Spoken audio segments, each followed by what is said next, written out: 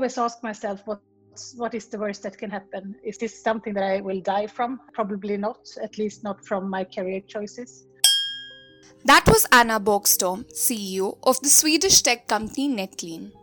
Anna has been voted one of the most inspiring females in Nordics. And well, we don't know about you, but we've been pretty obsessed with the region's northern lights for a while now. However, Nordics isn't just about pretty landscapes. It's well known for its culture that lacks hierarchy and citizens who are some of the earliest adopters of technology. Within Nordics, Swedish capital Stockholm stands out. In 2016, Stockholm had the second highest number of unicorns per capita after Silicon Valley. We have Sweden to thank for brands like Spotify, Skype, and Candy Crush. In this episode, Anna gives us a peek into her life in Sweden as a CEO. This is your host, Ankita Bagri, and now let's dive in.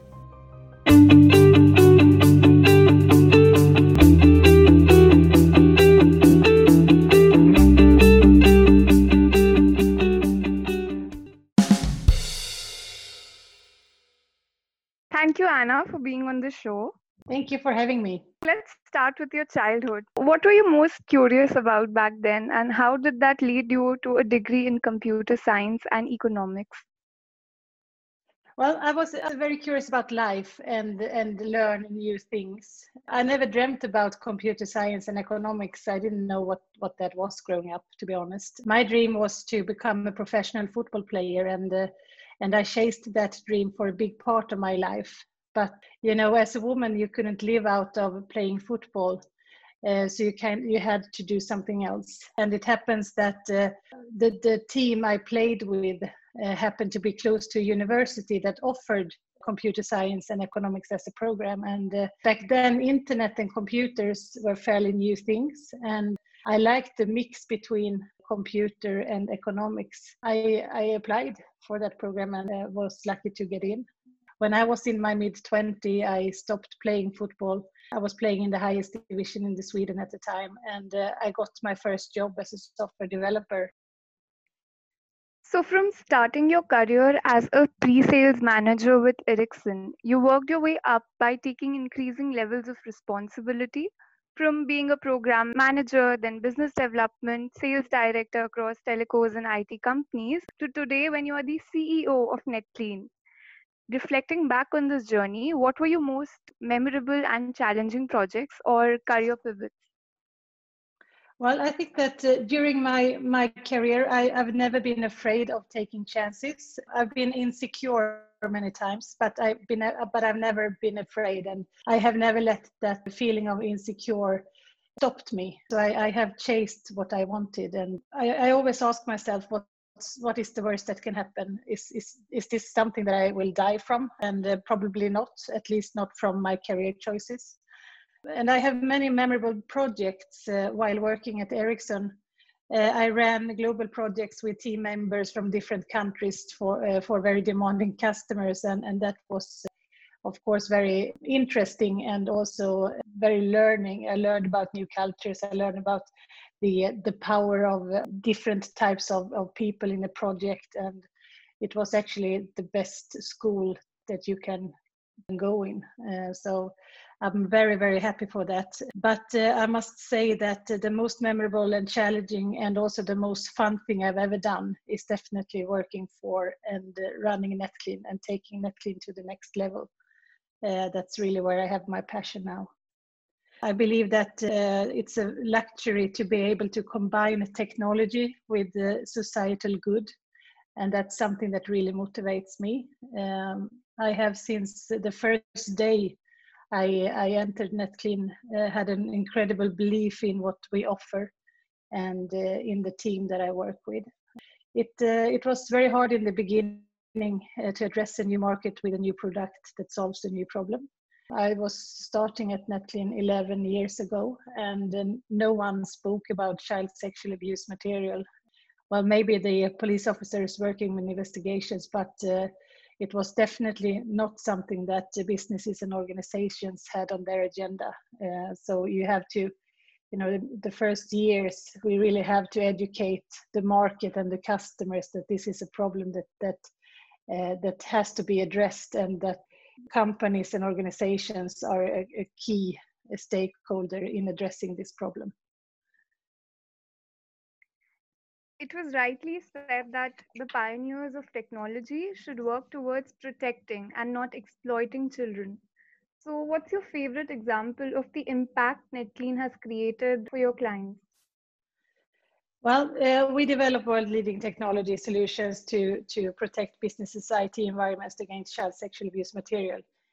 In that way, we are safeguarding crime in the workplace, and our solutions protect work computers and business mobile devices, and we have, multinational companies, government agencies, and internets worldwide using our technology. And you are right. I think that everyone that that are contributing to some way or form of connectivity has to also take responsibility for that connectivity. And I'm not just talking about the network connectivity. I'm talking about employers handling computers and internet access to their employees. I think that they have to acknowledge that people are breaching policies and do illegal things with the equipment, and that has to be addressed. And what we offer is that what happens with our technology is that when our technology detects someone that is consuming child sexual abuse material, the IT organization in the company or security organization in that company write a report, and that report are many times sent to law enforcement agencies, and law enforcement can make a call whether they want to further investigate the findings, and often they do. When they do, they are doing a house warrant, and that house warrant often leads to finding newly produced material and also identifying children that lives with the perpetrator, the guy that was using the company computer to consume the material. Because there is a strong link between viewing child sexual abuse material and committing own hands-on physical abuse of children. And you often do that on children that you have in your proximity. So what our customers do is that they are actually safeguarding children, and they are contributing to society good by doing that, because the earlier you can take a child from an abusive situation, the better chance you have to save that child and to rebuild that child so it can grow up and be a functional human. Talking about technology, artificial intelligence cannot be far behind. I read a wonderful article about the possibilities it offers to Netclean's work, but also about how there needs to be a major overhaul in our expectations from it. Well, I think that AI is wonderful, and of course there is a lot of opportunity with AI, but you can't put 100% trust in AI yet. It's a fantastic way to search and flag in large amounts of child sexual abuse material and save the police from having to go through an incomprehensibly large amount of material with the human eye. So you can really sort of increase the mental health for the law enforcement working with child sexual abuse investigations. For Netclean, I think it's an opportunity to find unclassified and new, unknown or manipulated material and flag that in corporate environments. But we have to remember that AI algorithms, they do make mistakes, and they can make huge mistakes. So you always need to have a person who verifies what it really is in the end in some way or form. But for law enforcement and their incredible work in child sexual abuse investigation, I think that AI is fantastic. Got it. I've seen that you regularly share stories and interviews of your colleagues on their work in anniversaries. And I read a couple of them. They were very heartwarming. And it's such a nice way of creating a community feeling and inclusivity. As a CEO, how do you manage fostering a culture of openness in employees while holding them accountable for their work? I think that communication is the key. I personally believe in transparent leadership, and I believe that if you are going to lead a company, people need to trust you, and trust is something you earn. It's not something that comes with a title, so you have to earn your trust. And as a CEO and or any leader, you earn your trust by being visible available and interested in people. And also, I think by doing what you are saying that you will do. If people give you trust, you have to give them trust back. And for me, I think that the whole COVID situation was awakening in that sense. With COVID, we closed down the office and we asked everyone to work from home. And I was a bit afraid that the productivity would de-increase and that people maybe wouldn't feel the drive anymore. But I think it sort of, the results now after almost 6 months is on the contrary, that people are happier. There was no decrease in productivity at all. On the opposite, I would say. And I think that the whole life balance are better now when we allow people to work from home.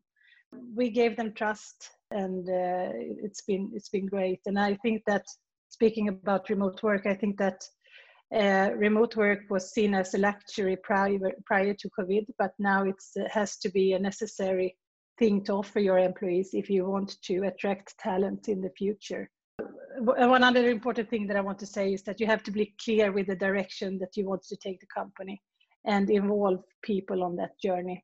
You have to build a team around you that is driven by humanity and ethical values. And I have a great team at Netclean around me that really sort of foster the culture that we have. And I think it's about building the right team. Okay, this brings us to our next question about what is the day in life of a CEO like? Well, it's not that glamorous. It's not boring every day, but it's my day is I wake up my kids, the two girls, 12 and 15 years old, and we talk a bit and get ready for school and stuff like that, and then I'm walking the dog, and then I drive off to work. And I try to, when I come into the office, I try to walk around the office and say hello to everyone, to get eye contact with my team, to get a feeling on how they are doing. And then my work day differs a lot, but on an ordinary day, I start on my to-do list. Every Sunday, I go through the week and I prioritize the tasks. And in the evenings or after work, I try to work out. I go to the gym, or I go for a run, or do something. And then I love to watch Netflix with my husband if we have time. So that's really my day. I'm glad I have something in common with you, and that's Netflix. Your work has taken you worldwide. From this unique lens of exploration, why do you think Sweden ranks as the best country in the world for working women? And having said that, what is the work that still needs to be done? Well, I think that work will never be finalized. I think that we always have to push for equality, in gender equality. But I believe that one important thing that Sweden has is that the society support parents. So when you have children in Sweden, you have rights to parental leave compensation from the government, and that can be divided between the parents. And then many companies support this compensation so that you as a parent can be at home with your child and have a largely unaffected income. So the companies pay the difference from the government paid compensation to what you earn, which is fantastic, because then you don't have to worry about your economy if it happens to be the husband that works more money, that earns more money. So I think that is one very important thing. And also we have a great childcare system that no matter how much money or how less money you earn, you pay the same, and it's not that much every month to have children in the daycare. So we have a society that is really trying to work for equality, trying to get the people or the family to make their decisions on how they best can solve parental leave and life with children, which is great. But I do believe also, if you're looking at the corporate environment, that we have been better, but we need more female in leadership positions especially the big companies. We need more women to dare to start up companies, to follow their ideas and to find finance for their ideas. And that is still very not equal at all. So especially not on this startup arena, it's more guys or men that are starting companies than it is females, and we have to do something about that. I think that's true for every country in the world. You talked about running, right? So beyond being a CEO, you go for morning runs, you were spotted playing football, being a football coach actually during rains, and you take out time to spend with your dog Zoe, practice yoga, photography, and you even name one of the most inspiring females in Nordics. From an outsider's perspective, you've built a very deliberate and fulfilling ecosystem for yourself. How have you balanced these priorities? It's a difficult question. I believe, first of all, I believe that you can have everything you want, but not at the same time. And I think that you have to understand that life consists of phases. And the ecosystem that I have built is supported, of course, by my husband, who very much enable me to work the way I do. And I think that we have an equal balance in our sort of household. I think that he often take the majority of the day-to-day operation in the house. That allows me to work the way I do and to travel the way I did before COVID. Nothing comes without sacrifices and hard work, and I believe that especially for young people today, in what I can see in Sweden at least, is that they want to have everything, but they are not willing to put in the effort.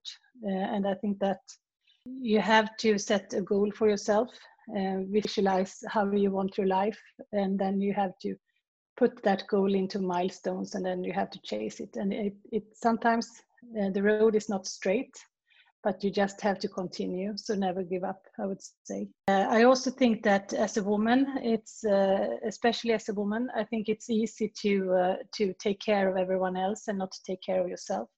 So I think that it's important that you really take care of yourself, and that you find what you need to charge your battery.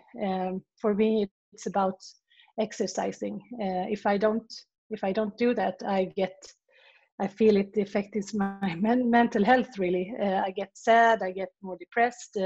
I need to exercise, and I need to put in some hours doing that. And as long as you talk about it with your partner, I think that's fine.